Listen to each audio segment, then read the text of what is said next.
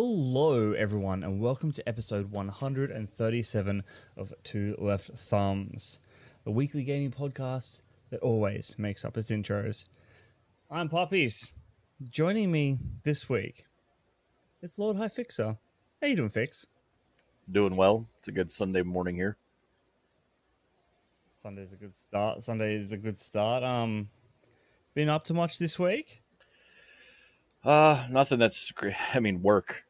Work is my job. My real life job is pretty demanding, but other than that, just preparing for the stuff I do every weekend with the stream. But then almost a second job at this point, but it's a job I enjoy. Always like that. Yeah, you kind of get into a hobby, and it slowly becomes work, and then you're like, there's a point where you're looking at it, and you're like, is this too much now? Am I putting too much effort into this thing that I thought I was going to enjoy? And I think that the difference is like a lot of game streamers they fire up their game and they play their game and then they're done, right? They do their 3 hours or 6 hours or whatever and they're done. And building something educational takes a lot of time for a 2.5 hour, and it really needs to be that. If I go much longer than that, people kind of roll their eyes back out of, okay, I've been talked at for a while. But building a 2.5 hour history lesson takes 7 hours of writing on top of a lot of reading, and I don't mind doing any of that stuff, but it certainly takes, hey, there's an extra work day in here to get this thing out on top of having a job and having a life. So excuse me. no, that's okay. So we should probably start with some introductions. I mean, we know your Fix. So we'll ask the age old question I've been asking everyone for every episode. Who are you and what do you do? Well, everyone out there knows me as Fix. I am one of the, I guess, senior members of a conglomerate of streamers and gamers called Big Top Outlaws, and we've been promoting the notion of community and support and safe space for each other for almost over a decade now, and streaming became a part of that. As streaming took off.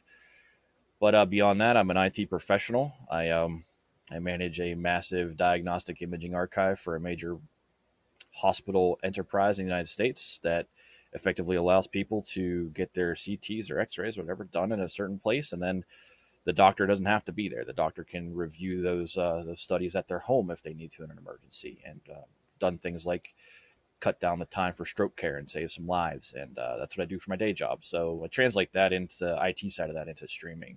I'm a dad. I've got 2 kids. They're in college, and I'm a U.S. Air Force veteran, and I served in Afghanistan. So I'm in my mid 40s, no longer married, and just kind of enjoying that middle stage of life at this point. Yeah, we were discussing before. You just your all your kids are kind of out on their own now, and you've got a bit more freedom kicking about, which is I'm jealous entirely. I can't Yeah, wait for you that trade that stage. off with mobility, though, right? Like I once I hit about 38, 39, I started to feel the fact that I wasn't moving as much as fast as I could, and movement wasn't as pain free as it used to be. There are certainly some trade offs with the freedom that you will enjoy once your raising of and getting kids out into the world is kind of done, and that job doesn't ever stop either. I mean, my kids are majoring in math and physical therapy, and they're still the dad, what do I do phase of things all the time. Um, Yeah, Beauty part for us is the kids, fortunately, don't have to pay for college. They were able to have it in their pocket in advance, so they're not going to walk out of it in the U.S. system with a ton of debt or anything like that. So, but yeah, now it's like do my job, and then what do I want to do tonight? And usually it's reading and playing video games. video games are an optimal choice of spending your time. So back to your streaming. You do things a little differently, like you said. There's kind of the traditional streamer out there where you're out there like playing games and entertaining people. You've chosen this educational route of teaching people about space and stuff like that. How did that start? What kind of gave you that idea for that?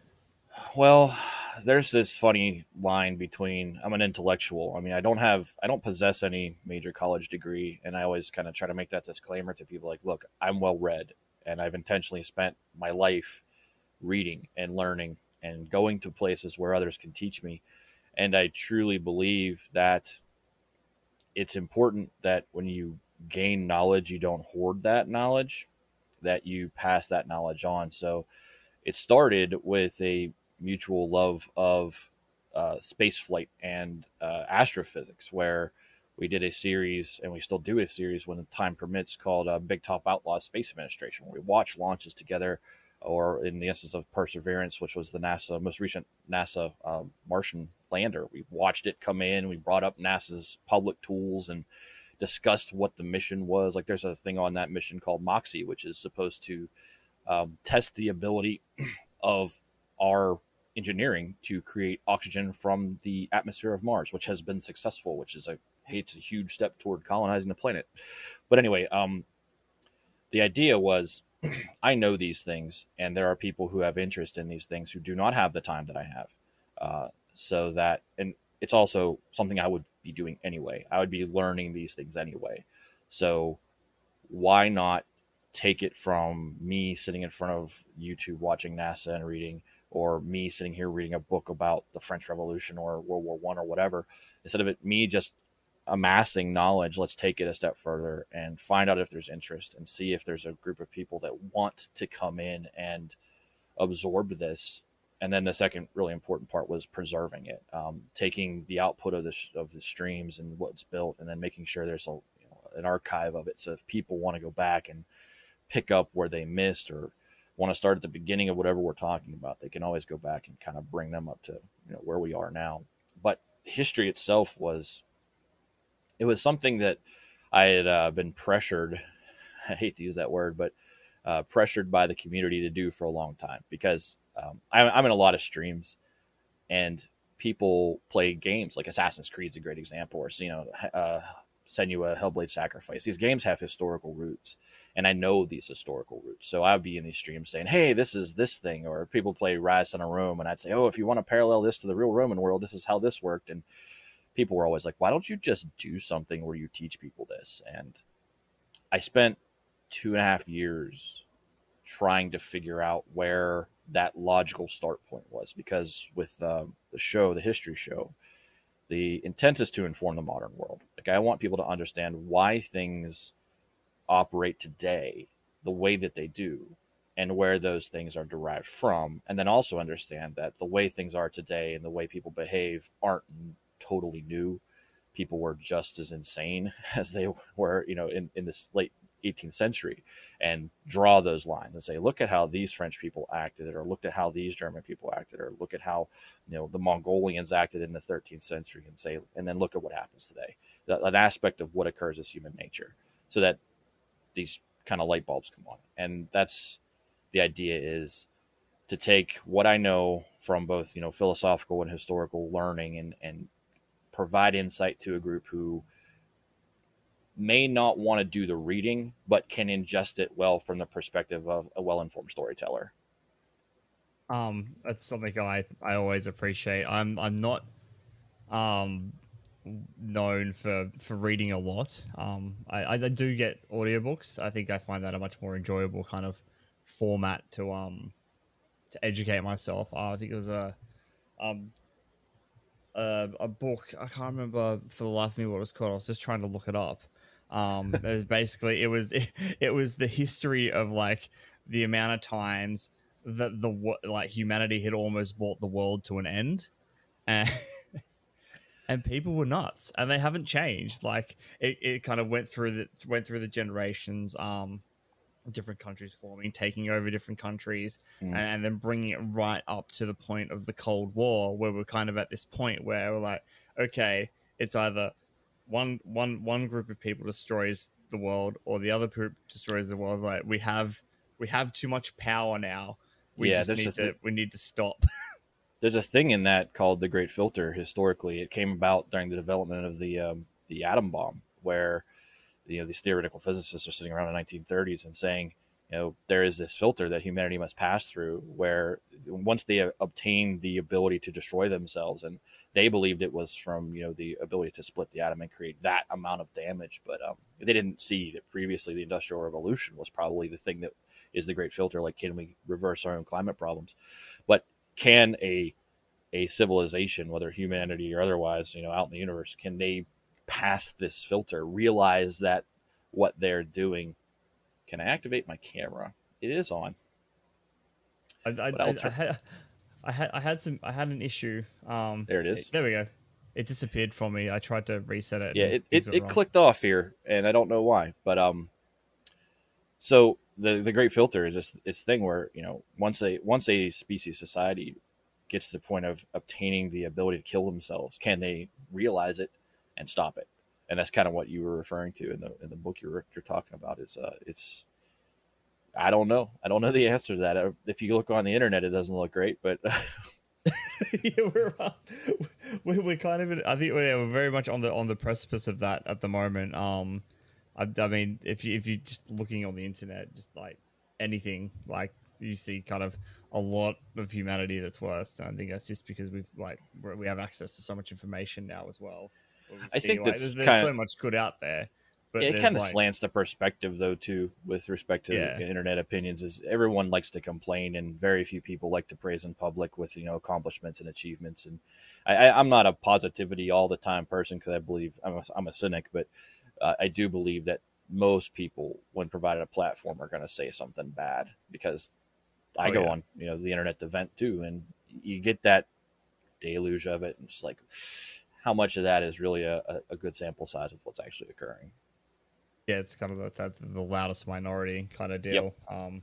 Always screaming.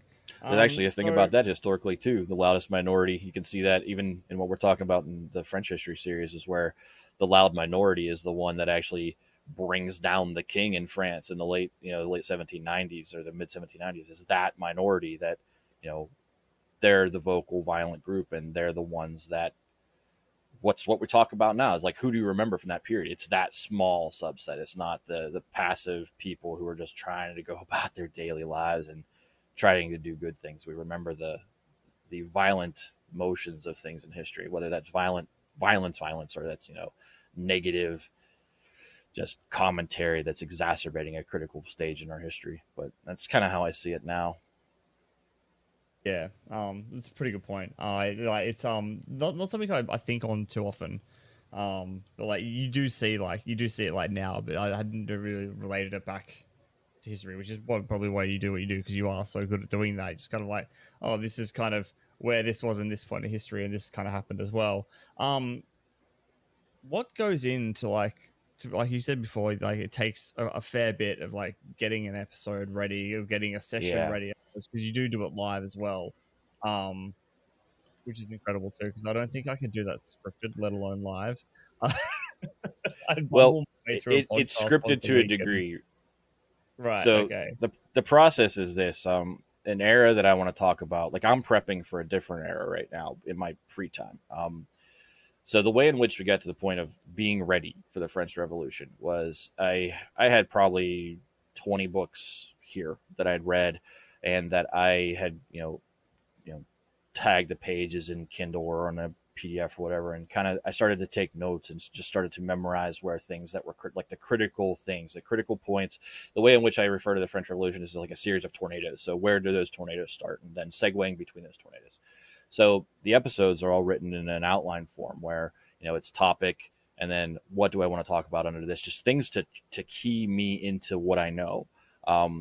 But the reading is the big lift, because I have to get familiar with everything and then pull out the pieces I believe are relevant enough to give the level of detail that kind of the audience wants at this point.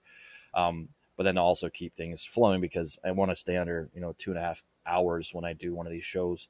So once I'm there with the French Revolution, I'm not incorporating very many new sources, even though I just added Mike Duncan's Hero of Two Worlds, which is about the Marquis de Lafayette's life. I kind of added that to inform the narrative. Once the knowledge is in my head, it's I have a designated writing day where this is the day where I will write. I like to do it midweek. That gives me time to review it before Saturday, which is when the stream goes off. And it also gives me a break because speaking for 2.5 hours on the topic on a Saturday, I don't want to dive right back in on Sunday or Monday and be right back into it. I want to give myself a little bit of a mental respite. So I I end up starting with, it's nebulous. I start off with, I know I have 4 basic areas I want to cover every week. And what are those 4 basic areas? And then how do I not only speak to them with the detail necessary to reflect on the past things we've spoken about, but to set the stage as a storyteller for the next things that I know are coming, but I don't want them to know are coming, because it is kind of like telling a story. It's episodic, and unless the viewer knows their history, the things that happen next may be utterly shocking to them. And I want to preserve that cliffhanger spoiler thing for those who don't know. So I get those kind of 4 topics there, and then I break down the individual pieces. And then the next trick is and a good example is where we are in the French Revolution, is talking about the Legislative Assembly, which is the second legislative body that is in the Revolutionary era. And they take up 2 major issues. I want to talk about those 2 major issues, and I want to talk about them in the series of steps that they took with respect to those major issues. But I'm also trying to keep a flowing narrative of time, that I don't want to have to go back in time over and over and over. I kind of want to progress month to month. So I have to interleave, though they did this on this topic, and then they did this on this topic, and then a major character or major historical figure enters the stage, and how do I biography that person while also maintaining the flow of what I'm talking about? It's not easy to do that. And while the outline tends to be, for an episode, between 11 and 14 pages, like legal Google Doc, it takes between, the quickest I've done it when I've been just right on it, it's been a very easy episode, is 3.5 hours, the longest. And generally on average it takes between 6 and 8. It just is a lot of typing. And then the next step past that is, I'm doing a live take podcast, is how I like to say it is, but it's not just a podcast. It's kind of like this. I have a visual element to it, where I want to say things like, oh, this is where Avignon, or Comitat de Venison, which are areas in France. I want to show them where these areas are, so they can relate that to the modern day, like, oh, I've been there, or something like that. And so there's a great map archive, which I purchase and license the maps from. I don't like to use anyone's work without paying them for it. And I bring those up, and then I have pictures or paintings at this point in history of all the relevant historical people, and I have to build that every week, just to make sure that it looks, from the perspective of the stream preview, it's visible, like people can read it, because it's 1080p here, so I can definitely see what I'm talking about, but people on Twitch are going to have a much smaller box that they see things in. So it's about trying to make sure that that presentation is there. But I do everything in that regard in Microsoft Whiteboard, so that when I'm talking about something, I can actually draw lines on maps and circle things and point people to where they need to focus their attention. Your mic cut. Exactly. It's not exactly something that's in my common tool set. That sounds cool though. Able to draw on stuff as you go. That sounds awesome. When we started history, it was a series of tabs in Google Chrome, and I was just showing them, here's Louis' picture, and here's the Queen's picture, and then I have some great moderators who provide me with feedback from the viewer's perspective. Like, you could probably do this better if you made this a little bit less jumpy and more static, that you were just manipulating a series. And then it was like, oh, that's a great idea, let's do that. And that's when I think we were 3 episodes into this series before I was like, yeah, let's do a whiteboard and build that. And then the other piece of work is I've recreated the opening scene to Bill and Ted's Excellent Adventure, because we kind of theme it as history around the notion of the phone booth and all that. So I've recreated that iconic scene where that crystal comes out of that blue ceiling, and stripped all the credits from the movie out of it. And now I add my own credits in. So it's all the historical figures with some sort of witty comment that says, this is what's going on with them this week. And so I have to render that every week. And it's not a big render. It's a 2.5-minute video, and I have a template built for it. But I still have to go back through my notes and figure out, okay, who's actually going to be top billing this week, and then build that out. So I would say, all told, writing, whiteboard, rendering that intro is probably about 10 hours. I probably spend about 10 hours a week on it, just from the creation of assets perspective beyond the learning perspective. Yeah, I think that's probably the largest part of it. I mean, there is the 2.5 hour kind of Yeah, presentation that's of the it. easy But part. yeah, there's a lot of it. It's the easy part. You just, I can get this out of the way now. That all that kind of background work is where that's the base of the iceberg there, right? It's Yeah, that is the base of the no one iceberg. sees That's a it at great all. It's just analogy. kind of it's just kind of there and pretty, and then you run into it, and it's all over. And, I mean, it's worth it, right? I mean, Yeah. the people who are there, I don't look at numbers, but I see the number when I look at whatever because it's there. Every tool has a number. Like they want you to care about your metrics, and I get like between 20 and 30 live people that are there every week, and then I pull pretty decent numbers on YouTube to watch VODs, and those VODs are also there for everyone who misses because it is like a TV show for them at this point where they miss, they're not gonna know what's gonna happen next week, so they have to catch up. I just wish television had done that when I was younger. It was like you missed. That's that. Yeah. Just gonna please. No, it's gone. Bye. Uh, that was the worst, man. Watching TV shows as a kid, and you went out one afternoon with your parents, and you've missed out, and you couldn't see that for like another 6 months. And then everyone at school's talking about it. Like, oh man, why?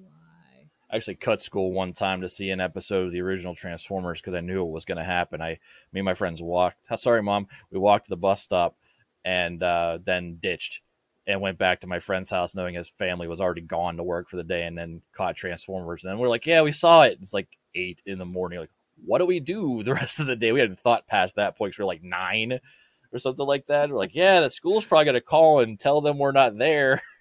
But what time do you start school?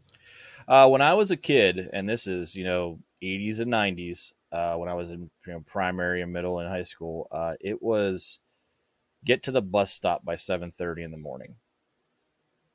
So it was get up, have your breakfast, have your put on the clothes your mom picked out for you, and walk. And for me, it was probably about a 6 or 7 minute walk to the bus stop. And all my friends would just lived on the same street. We just kind of just walk down and amalgamize together on our way up there. And then 7:30 we're like, nah, we're gonna ditch out and go watch Transformers this morning. Only did that a couple times, but yeah, we didn't think the plan through. Yeah, you just kind of get this. It's like a I'm up with all the analogies. It's like a dog chasing a car and it stops. It's like I've caught it now. What do I do? Yeah, what do I do? Just I used to have to catch a bus in because I used to live out in the country. It's like a 45-minute bus ride in for me. So I just wait. Like the bus literally stopped outside my house, and I just there with a neighbor. He had a slingshot and a ton of marbles, and we had it was a wooden back, so we just peppered this entire bus shelter. It's just like full of marbles. It was the best thing. It was the only way to waste time. But yeah, if I skipped class, the bus driver knew, and like got on my parents because I couldn't go anywhere. So if I wasn't it's there, like he's right there. This kid isn't here. Yeah, it's like you've got to be home somewhere. It's I think the system evolved over time. Like once I was in junior high and high school, where they like required the call from your parents to inform them that you were not attending. Otherwise, they were gonna activate the whole truancy system and track you down. And 8 years old, 9 years old, we didn't think about stuff like that. It's like there's a TV show you want to watch. I once had my cousin. Just while we're on this subject, I never get to tell the story. My cousin, she decided to not go to her school, and then like skip her classes and then come to my school instead. It was the weirdest thing. Like, she just jumped on the bus. She's like, I'm gonna come to your school today, and I got about midway through the day, or midway through the morning, and you hear the teacher walking down the hall because like the news was there. They called her parents, and like her dad literally like picked her up and just like dragged her into the car. So you're going back to your school. Slammed the door and off he went. But it was the weirdest thing because you just got like, oh, I'm hanging out with you today. How much? My dad was a cop when I was a kid, so rule breaking was a no. Yeah, that would have been. Do you find did that make you rebellious as a teen? No. No. Well, really? yeah. When I got to be, I think. So my dad was a Secret Service agent before he was like U.S. Secret Service protected the president. Oh, wow, Secret Service right. agent. He's also a veteran. He served in Vietnam, and then he became a local cop in his hometown. He got married, came home, and and there I am. But I think I also had an intelligence grandfather. He worked for the CIA, so It I is had this really in your blood, isn't it? yeah, I had this really deep discipline, and it is discipline's not a bad word. Discipline's a good thing because if I wasn't disciplined, I wouldn't make a 10-hour, pregame for a podcast every week. But Right, I yeah. think that discipline was something I realized early on was a good thing. Like you can really frame accomplishing things around this. Now there certainly are times where my parents' rules made no sense. Like why are you telling me this is as far as I can go at this age, or why is my bedtime at this time? I don't like those things. Um, but as I became a teenager, yes, certainly. I mean, I don't think there's a period where really too many teenagers don't say to hell with your rules, and I'm going to go define this whole thing for myself. And I certainly did that. But both my parents were pretty, I wouldn't say strict or overbearing, but they had a plan in mind, just like I had a plan Right. in mind, and you're going to have a plan Yeah. in mind for your kids. And they wanted that plan followed through because they could understand the variables within their plan. And whenever someone acts out of that plan, it really screws that up for them and it makes the stress level go Yeah. up for them. And as kids, you don't realize that. When my kids would kind of break out of the plan, I'd be like, oh no, how do we handle this now? And I think that's more of, there's certainly a rebellious side that's significantly damaging that kids take. I never really went down that path, but I did disrupt my parents' master plan quite often. There were Yeah. just times where it's like, I don't want to do the thing you want me to do. I see. My parents met in the military. Funnily enough, mom was a nurse and dad was a tank operator, and on dad's side, military goes way back a fair bit. And Yeah. I just ended up finding issues with authority. I was like, you tell me what to do. I'm going to do the complete opposite. It's like, don't do that. I'm like, okay, pushing the button now. Thanks. You made me do this. It's funny you say that because obviously the military demands conformity and discipline and the respect for authority. But the job I chose kind of got to do what we wanted most of the time. Nice. The job I chose was a job, and I can't go into too many details on it, but it was a job in which we were sent to a place with a plan that never worked and pretty much told to figure it out. And we were on our own, 4 man team that just was trying to accomplish a mission. And so when we would come back, the place where we were stationed, I lived in Japan for a while, was stationed there. We were forward deployed, which means we're assigned to a unit somewhere else, and we lived there, and that base supported us. So we kind of were attached to a squadron that was responsible for us, but we weren't really a part of it. And so we were just like the step cousins around there. We could show up for things that we wanted to. We could do kind of do whatever we wanted. And the Air Force and the Army and everyone else, when they're in their posts or the garrisons, they kind of just work on their 9 to 5 Monday through Friday schedules. But we had just been out someplace for 36 days living in the dirt or something like that. So we get home, it was like, no, we're taking 10 straight days off, leave us alone. And that's the rebellious side, right? Because that doesn't conform with anything that the military expects from you. And the commanders just like, leave them alone. They do a job that you don't want to know about. And so I kind of like the kind of allowance to blow off steam because exactly the blow off steam part was the dangerous part. I have absolutely paid a toll booth attendant in Japan when we had spent all of our money with a 6-pack of beer. Like we were driving back north to our base from where we were in a city called Hachinohe, and we spent all our money. We didn't realize it, but all of our money in our wallets was just gone, and we were on a road that required us to pay when we got off of it. And we had beer in the car, and we pulled up, and a couple of us spoke decent Japanese, and we asked the guy, "Hey, would you just take a 6-pack of beer if you hit the button?" And we handed it out the window, and you hear ding, and we're gone before he thought twice about it. That is fantastic. I think honestly, beer is the best currency. Yep. Except there's there's qualities of that currency because we gave him Asahi Dry, which is like Japanese Budweiser, I think. Yeah, it's it's probably the perfect description of Asahi Dry. Actually, I've had it once or twice, and it's not pleasant. It's not terrible. It's not bad, great. But in terms of common Japanese beers, I would much rather have like a Kirin or something like that, something that actually has some flavor to it. Because Asahi is really like there's alcohol in this water, we promise. like a canoe. It's fucking close to water. Uh, so back to your content a little bit. Yeah. So you've covered French Revolution. Well, we're in the middle of Um, it. We're actually in probably the first third you're of in it the still. right. So you're in that at the moment. You've done some SpaceX stuff as well. So I'm just browsing through your channel to see what else you've kind of covered. Is there Well, anything else it's that I'm missing? I feel like I'm missing a well, bit. I mean, historically, the purpose of what I did with streaming initially was to find a revenue mechanism to drive revenue toward veterans causes. Right. Savage Queen Madriel is my best friend. She's also one of my mods. We talk a lot about what's the best way to kind of leverage what we do to do good things. So I got partnered with Streamloots when they first really got started. I've been a partner there. Like we got partnered within a month because just I create all the cards by hand, and you can tell there's something that goes into it, and then the way in which they interact with the stream is very unique. Like I do all the coding to make very specific things happen. And what we did there was I was streaming Darkest Dungeon, which if you've never played that game, they just passed 5 million total units sold, and they're a great small studio based in Vancouver called Red Hook, and they got a sequel coming out. But Darkest Dungeon is one of those roguelikes where it's like this game hates you and get used to it. And it's extremely difficult. So what I did is I turned the difficulty up with Streamloots and kind of said, here are ways you can mess with me.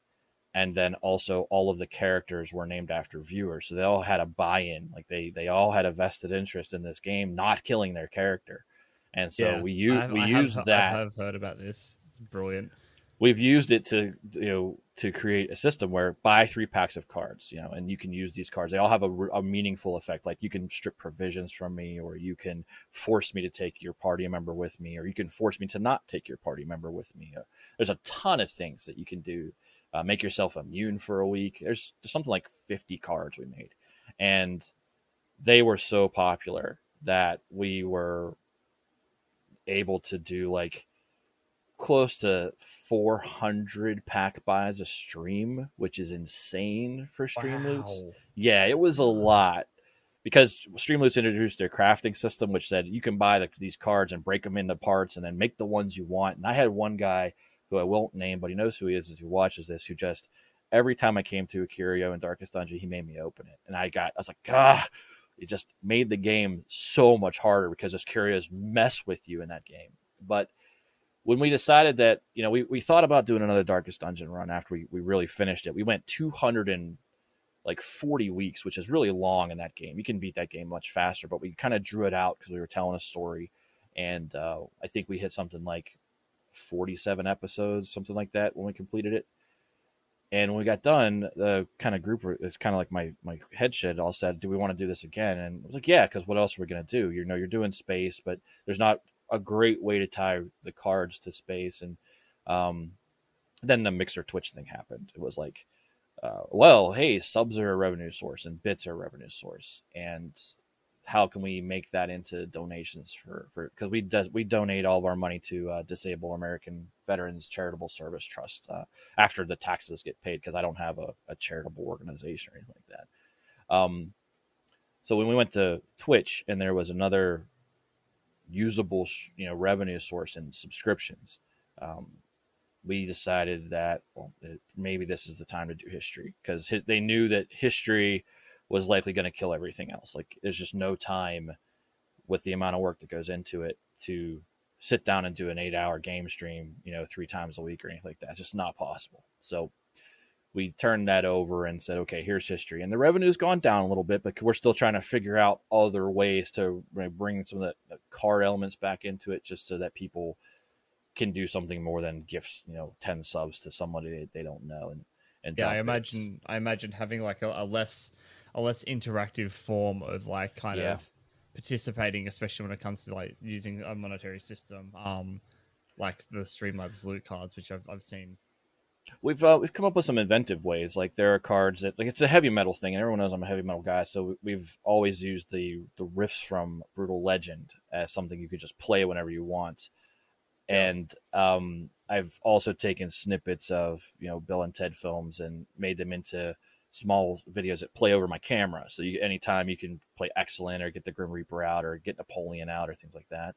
And over the course of the stream or the series, we have started to track who's dead because people get killed or die of natural causes, but also who's left the nation of France. We have like an upper board that shows this, but no one ever sees it. They have to ask me to go up to that portion of the whiteboard. So what we did, this actually started this last episode yesterday, is I created another reward where you can actually bring a small slideshow up of these individuals on the lower portion of the screen. And the tricky thing is that Darkest Dungeon, I didn't care how much of the screen got overlaid, right? I didn't care if if we did something and it covered the screen for a minute, because it's just a video game. But with the history thing, I'm really apprehensive about covering the information. So I have this framing that all the stuff happens in, so that it never impacts your ability to see what I'm talking about in the middle of a sentence, while somebody may be like, we have one where there's a guillotine that drops over the chat frame and it cuts, the Gilius's head off, and it screams when it happens. And I've always tried to make sure with the history thing that all the interactivity we're trying to build back in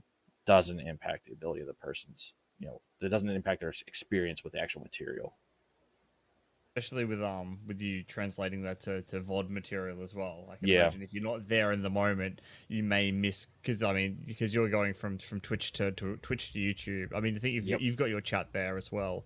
But yeah, you're not there in that moment, so there may be like some context lost, even if you are. That's actually enjoying that part. Yeah, that's a huge point for anybody that is their intention is to not only live stream but preserve and have viewership of those live streams via recordings on YouTube, is preserve your chat.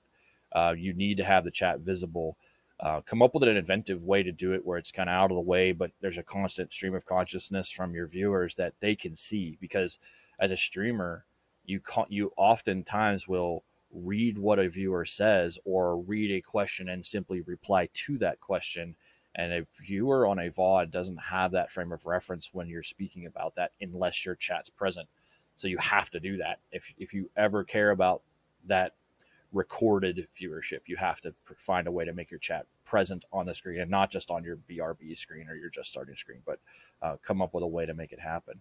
I've seen some streamers do it really well. Like 7-7, he's a graphic artist on the West Coast, and he's got his chat built into his comic book style framing really well. But it does come down. I've watched some of his stuff. It's I love his layout. It's actually really, really cool. Yeah, his layout. Like, he's doing like a lot of artistic stuff. You don't want that to draw away from the main thing he's working on for the most part. But he's made the layout artistic, right? He's made that layout completely an art piece of art, so that the way in which he has his integrations overlaid into it make it look like it is a part of it, and that takes a lot of skill to do. It's for me, I had a frame for Darkest Dungeon that was themed Darkest Dungeon, so it felt like it was a part of the game. And for history, you can't make something feel like it's a part of history. So what was the hook? And it was Bill and Ted, because people know that. Oh, I see this, and that pop culture frame of reference. Yeah. So I know a lot of people like I'll use Permanoob as a great example. He loves Borderlands, so everything around his identity within his stream is Borderlands theme, and it works because everything rolls back to that for him. So anybody else, you don't have to theme around a game or anything, but theme around what you're doing. Come up with something that makes sense for the persona you're trying to project. Yeah, I think that's something I struggled with for a while personally, especially when I was early on, because I kind of bounced from Destiny for a bit and started doing like more variety content, and I was like, okay, well, what the fuck am I? What is me? And like I just had to took me a minute to kind of figure out. I had to lean into like my more chaotic nature of just everything at once. I think that's a great trap, right? Where streamers, variety streaming is a thing. And it's very different than being a game focused streamer, where I get on every day and play Dead by Daylight or Fortnite or Destiny or whatever. And these people are getting up every day, and this is their job, and their viewers are expecting them to play this same game all the time, which I can't imagine being anything but tedious. And they build their identity around that game. And there's a risk in that, right? Where when D2 launched, you were there because you just said you played Destiny 2. I've been playing Destiny since the beginning, and I quit in Destiny 2. Imagine being one of those I can't remember. It was there was a guy who was like hand cannoning the Wrath of Machine raid at the end of D1, and he was one of the most well known streamers out there for Destiny. Destiny 2 hits, and Destiny's popularity tanked. Your identity's tied to that game. Your revenue is tied to that game. And if no one wants to watch it anymore, well, boom, you're done. Imagine It's if the legs had swept out on our Fortnite on Ninja in year 3. What would he be right now? Probably nowhere near where he is. I mean, financially. Nowhere near. Oh yeah, he's absolutely loaded. I need to ask though, your name is Yes. that yeah, it is the hand cannon. It is the hand cannon from Destiny, and there's a story behind it. Do tell, because I've always been curious, but I've never asked because I've seen it. I've gone, I know that name from this game from that gun. Mm-hmm. So But when Destiny 1 dropped, I loved its world, and I have always loved Destiny's like lore, even though there are plenty of push your glasses up lore nerds out there that can talk a whole lot less about it. When we were playing, though, I was playing with my sons. So long story short, I got divorced, and I was distanced from my sons whenever they were in high school. So we found video games to be a great way to bridge that gap. When they had free time, Xbox was there. It was easy to set up, and we get in a party and play Destiny. And we were playing Destiny, and it was the early days of it, and I had never seen this hand cannon before. And this gun drops, and I said, I just got this hand cannon called Lord High Fixer. This name is awesome. And my sons were like, that's the perfect name for you.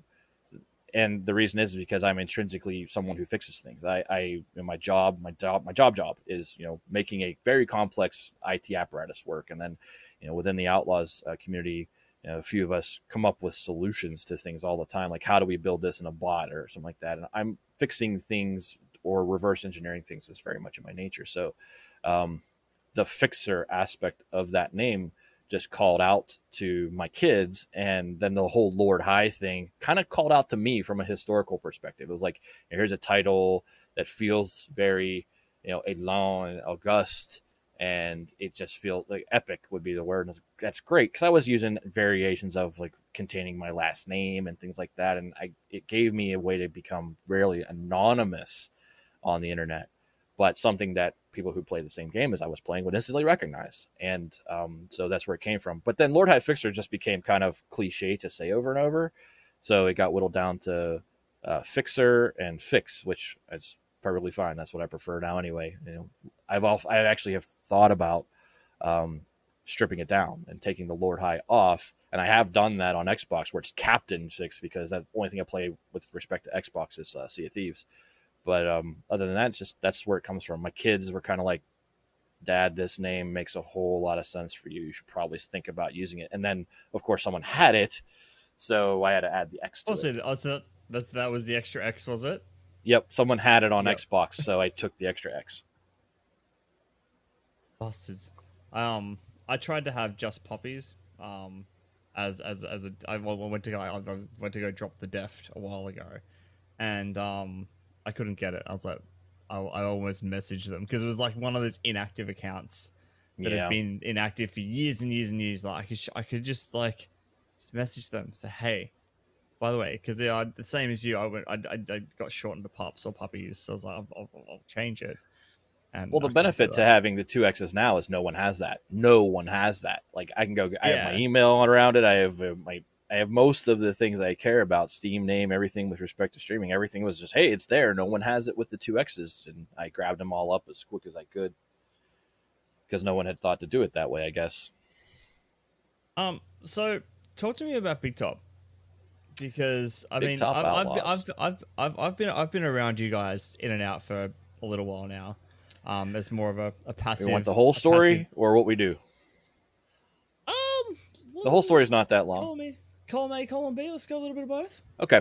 So when I was younger, in my 20s, back when older gamers were people in their 20s, there was a group of Halo gamers called Cirque de Geezers. And Geezers of gaming was considered 25 or older. And so it was a way to keep us away from the kids. We didn't want to play with someone's kids and have someone's parents be really mad that we were swearing in voice chat or something. So we just kind of played Halo together and got really good. And during the course of the time with that clan, a couple of us kind of branched off and became very, very, very good, like competitively good at the NHL series, the EASHL. Like we play, you play your position. We were winning championships in that system. And then the what is now old gen, but the next gen conversation kind of came along, and there was a lot of debate around DRM content policy management and which consoles we primarily moved to, and that debate got heated within that group. And so several of us were a little vocal about privacy protections. That we were booted. We were just tossed out of that group. We've been in for a long time, for 5-10 years. And so the people who were booted out decided that we were going to form our own little group to kind of continue what we were doing, especially from the hockey perspective. And that became Big Top, referencing back to Cirque de Geezers, Cirque, and then Outlaws, because we were no longer a part of them. And that's where the name derives from. But we've always been a group throughout, and this has been an evolving form since then. But it started off as a group of people who just wanted to play a game together and not have to deal with the world's nonsense and look out for each other. And I mean, these guys looked out for me during my divorce. I was broke, and one of them, one of these guys who had gamed with, paid my mortgage payment the last month I didn't have it before I could move out of my house when I was getting divorced. But over time, it's become this place where we're famous for giving people we like a whole lot of shade. That's how we will inform you that we believe you're a good person, is we will make your life difficult through your own openings that you leave us with respect to jokes. You can surely ask Perm or Dustin or people that in Gilly, they take the brunt of that. And we've kind of formed lore around the idea, like our own internal, as Mads would say it, we have a book of jokes that are just so long known and so used that they're just part of how we communicate at this point. Streaming brought in a whole lot of new people, where it used to be a group of guys who were playing, or a group of people who were playing Destiny and NHL and Halo and largely Xbox focused. It got broadened by streaming, where you went out and you were able to see like-minded people. And you were able to say, hey, look, we're not a stream team. We're not a clan. We're not looking to organize you in a way you don't want to be organized. What we want to do is say, hey, look, we are very much like you, and you are very much like this group of people. And while we may give you hell in your chat or in a video game, we will forever have your back whenever you need it. An example of this was one of our members last year had significant medical issues where they were in the hospital for weeks, and the bill from that came out as, it's America, so of course it was ridiculous. And they whether they had it or not, we're talking 5-figure medical bills. And the instant reaction from within this group was, what do we do? How do we at least take a chunk out of that out? And so GoFundMe went up. And the very first donation that GoFundMe was close to $700. And over the course of it, we ended up giving the individual nearly $3,000 to say, we don't know how much your bills are, but you're our brother and we love you.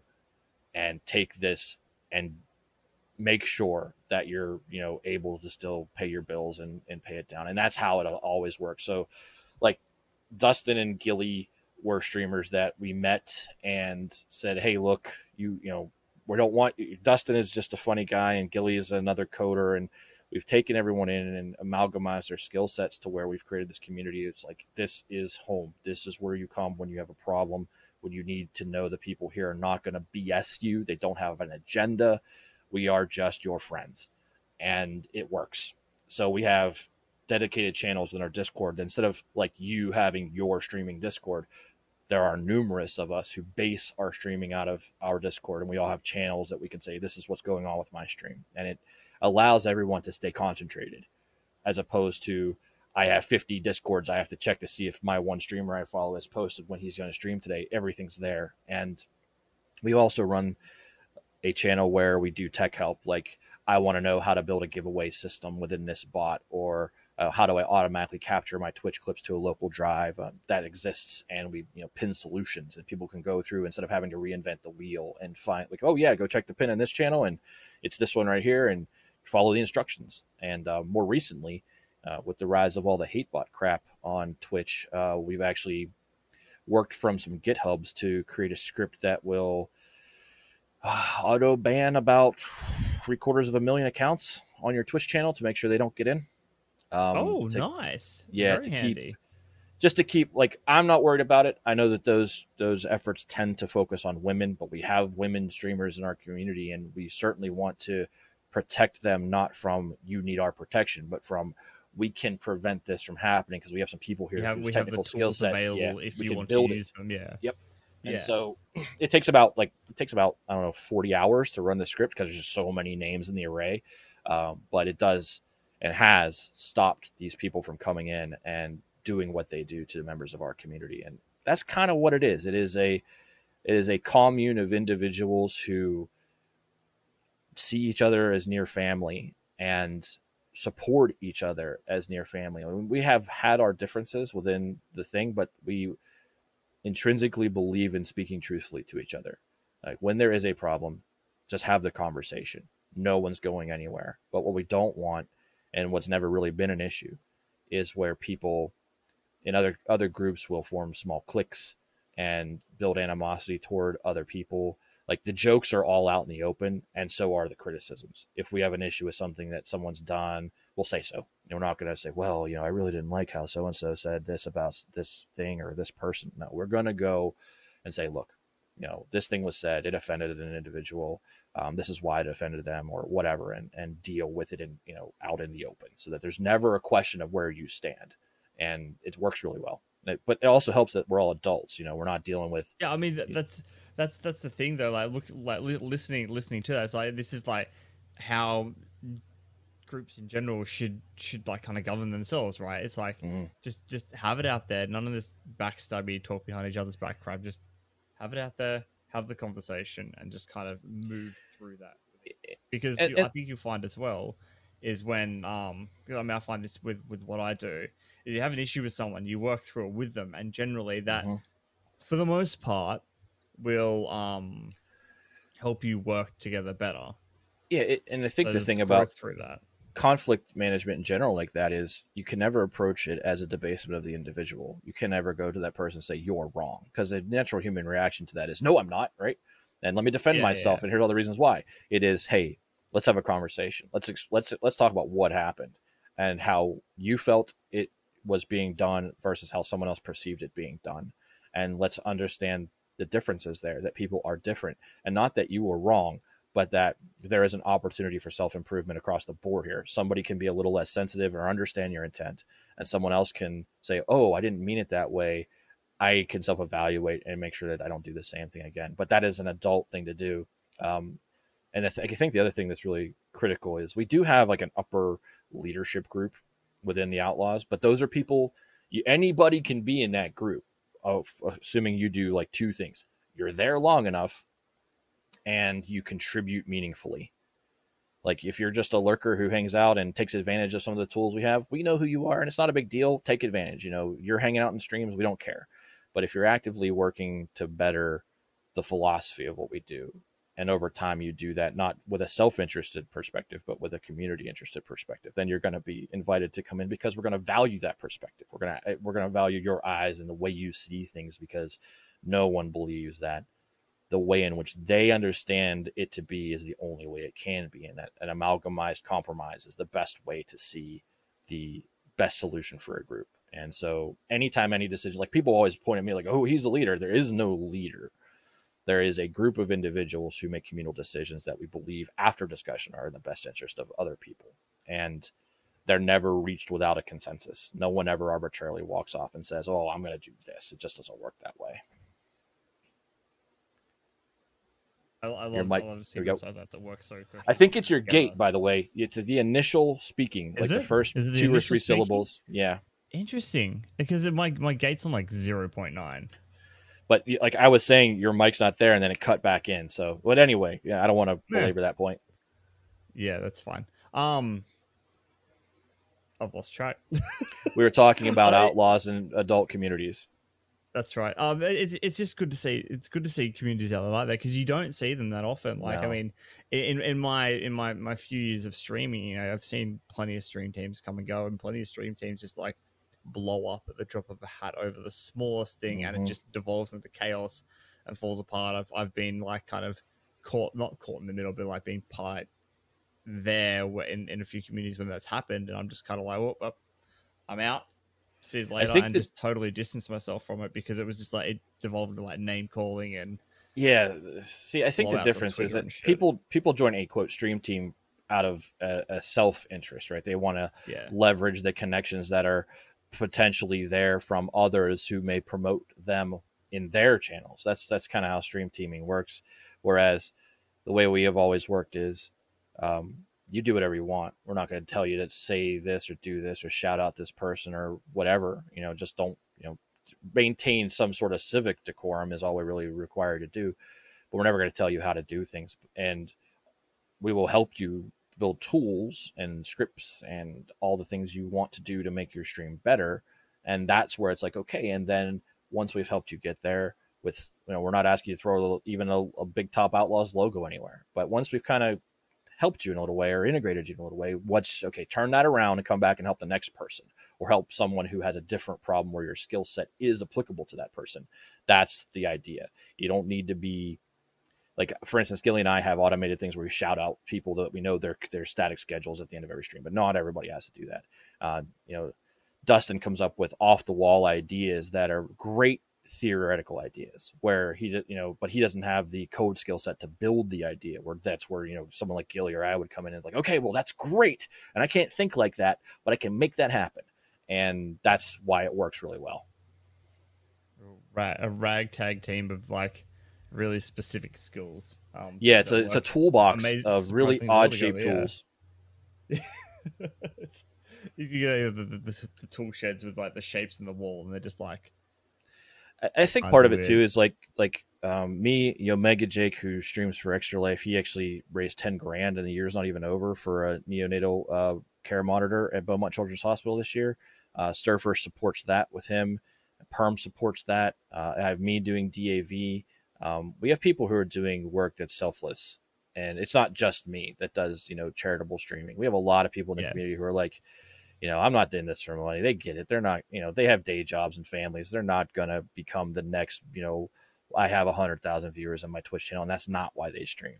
They stream because they like the community and the camaraderie and the hilarity that can ensue from that. So I think that also may be what defines it a little bit differently, because there's a lot of stream teams out there who form a stream team and they're like, this is our way to the big time. It's like the statistical chances that happening to you as a streamer is so astronomically small. You should certainly have a backup plan.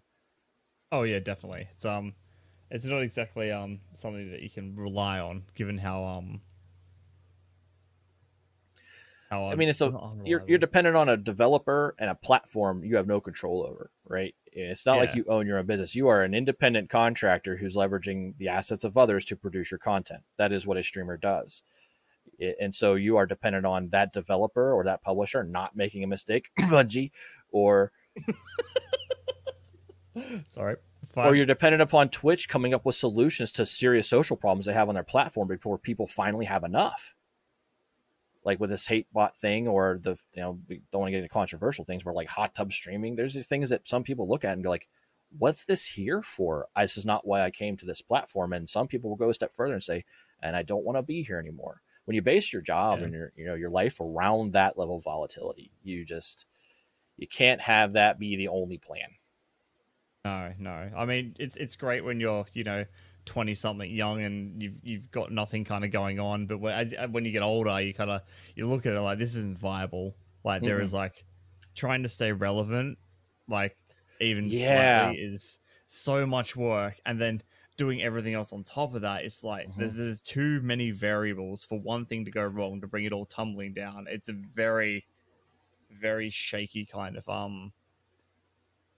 basis to put everything on. But I mean, you look at people like Ninja, who saw that and kind of like they branched out, right? And they got into like advertising and kind of pushed into that more he gave himself more than one leg on his stool. Yeah. To use an analogy which you like. You should certainly have, and he was not stupid in the way in which he did that. He saw an opportunity as well at Mixer to just give himself capital, and he did it. And within a year it was gone, but he had his money. Yeah, he and Shroud really came out. I think they're about the only ones that won in this entire situation. Yep, Out of a whole platform of staff and streamers and viewers, two guys came out of that with millions. pretty much. And Facebook, they got paid even though they don't need it. Yeah, yeah. I I mean, Microsoft got its tech that I wanted, so we're all good there. Yeah, I actually think they leveraged some of the tech they got from Beam, and that's what you see aspects of in Teams now, where the Teams, Hey, corporate chat platform, they picked up some ideas and some core skill set technologies from Mixer, and were able to integrate that into Teams. You'll notice that Teams kind of took off in two ways. One, in the 6 months lead up to the pandemic, and then obviously the pandemic making work from home a thing. But the Teams has certainly picked up some elements of Mixer's technology for sure. yeah, it's been a while. I used Teams the other day for the first time, for an interview, for work related things, and yeah, the guy's like, "Oh, we'll just use Teams," and I'm like, "What?" So I'm so used to things like Zencaster and Discord and to some Yeah. extent Zoom, like when that was kind of blowing up for a while Ugh. there. Yeah, Zoom is I used it so like not twice. secure, man. Like I No, had man, it's companies, dicey. I dealt with other companies who they didn't have the base capital to get a platform like a 365 platform like Microsoft's Teams, and they're like, yeah, let's join a Zoom call. Like, how about I send you a Teams invite and you come over here where it's actually encrypted, where it's not just if I have the link I can get in there and record everything. Yeah. It was I refused to get in Zoom calls. It's like, no, no, no, no. I did it twice. One was for like a big group meetup of just people hanging out, and we did two of those, and then I don't know, Zoom just kind of disappeared for me. It just didn't happen. I was like, Well, okay, Google that's stood fine. up their collaborative work environment, and that's a general free set of tools. And then Microsoft for large enterprises was like, here's our chance to kill Skype and bring out this new thing we've got. And from my perspective professionally, Teams is critical to what we do now because we are still not back in the office, and we won't be going back to the office. Like they have said, holy crap, look at how much money we're saving by not leasing office space. And they said, stay home. And so I will not go back to the office. And Teams has been pretty critical to that because it enables us to be collaborative without being in front of each other. Yeah, I found that really interesting. Coming out of the last couple of years, is businesses going, well, we don't need to spend that money. We can like, here's the stuff you need. Go home and do it. You seem to be more productive anyway. Yeah. You're getting happier workers. People are getting more time with their families. They're not at the Yep. office late. It's really incredible for people and businesses. Gets a little dicey in the economy. I work in the city. At a restaurant, and now that people aren't in the office, which is Yeah. where we were surrounded by, we're really starting to see the side effects of that because we're not getting our usual lunchtime Yeah. Your rush. lunch And foot traffic isn't there.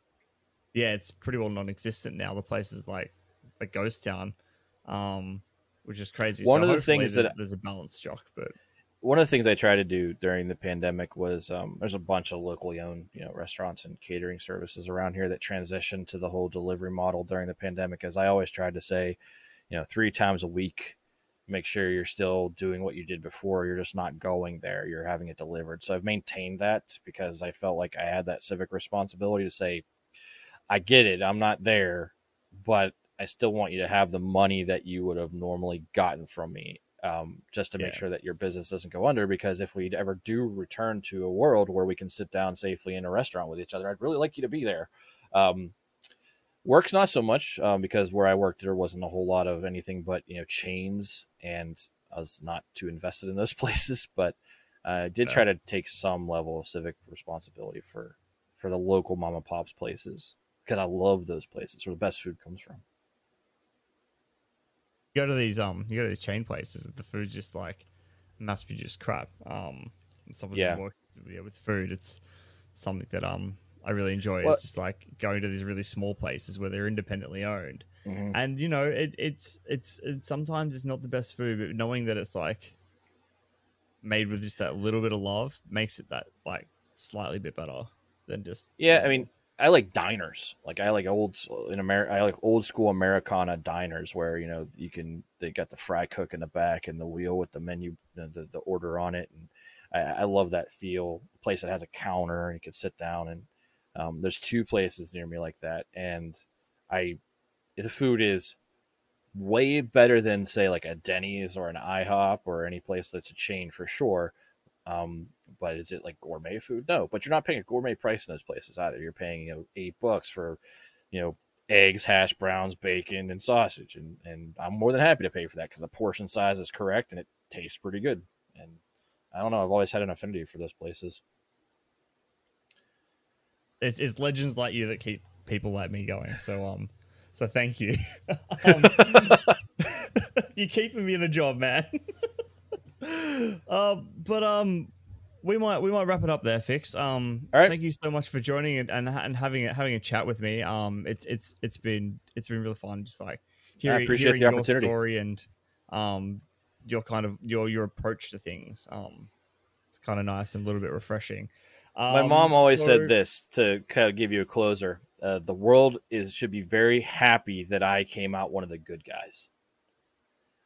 Because if I was one of these cynical jerks that was only out for things for oneself, then the impact I would have is much less meaningful than if you're out there actively doing good and helping others do good. And I think that if more people did that and just have that simple philosophy, how can I not just talk about it, but do something and have a good impact, then we'd be much better off. And that's kind of how I do things. Wonderful. So for the people at home who are listening, playing along, where can they find your stuff? Where can they find you? Well, it's twitch.tv/Lord High Fixer with 2 X's. YouTube, just go to that Twitch page and find the YouTube panel off the chat page. It's down there. It's a whole lot easier than giving you that pseudo random link that I hate, that I won't change because they won't let me.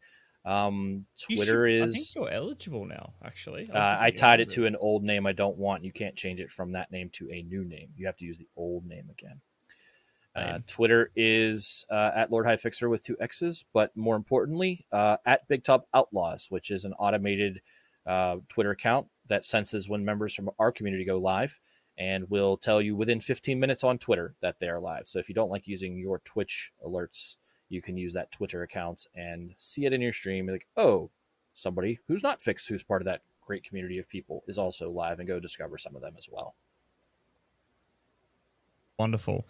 And for those who are looking for all those links will be down below in the description for you to find. So to make things a lot easier, because I don't know you, but I can't remember things and I don't like typing. They're all linked off my Twitch panels as well. Clicky, do the thing. Ladies and gentlemen, thank you so much for listening this week. Something a little bit different. We approached some educational material as opposed to video games, but we did talk about video games for about a minute, which technically still makes us a gaming stream by the rule of 10%. But if you'd like to find the podcast, you can find us your favorite podcasting platforms. Just search for Two Left Thumbs. You can find us on YouTube via twoleftthumbs.online. You can also find us on Twitter at left_pod and on Instagram at Two Left Thumbs Podcast. And as always, if you've enjoyed the episode, let me know what you think. Give us a review. Apple, follow us on Spotify, all that jazz. Go do it. I hope you guys are enjoying what we do here. But that's it, ladies and gentlemen. Thank you very much. Fix, thank you very much. It was a pleasure. Fantastic. Thanks for having me on. We'll chat it next time. See ya.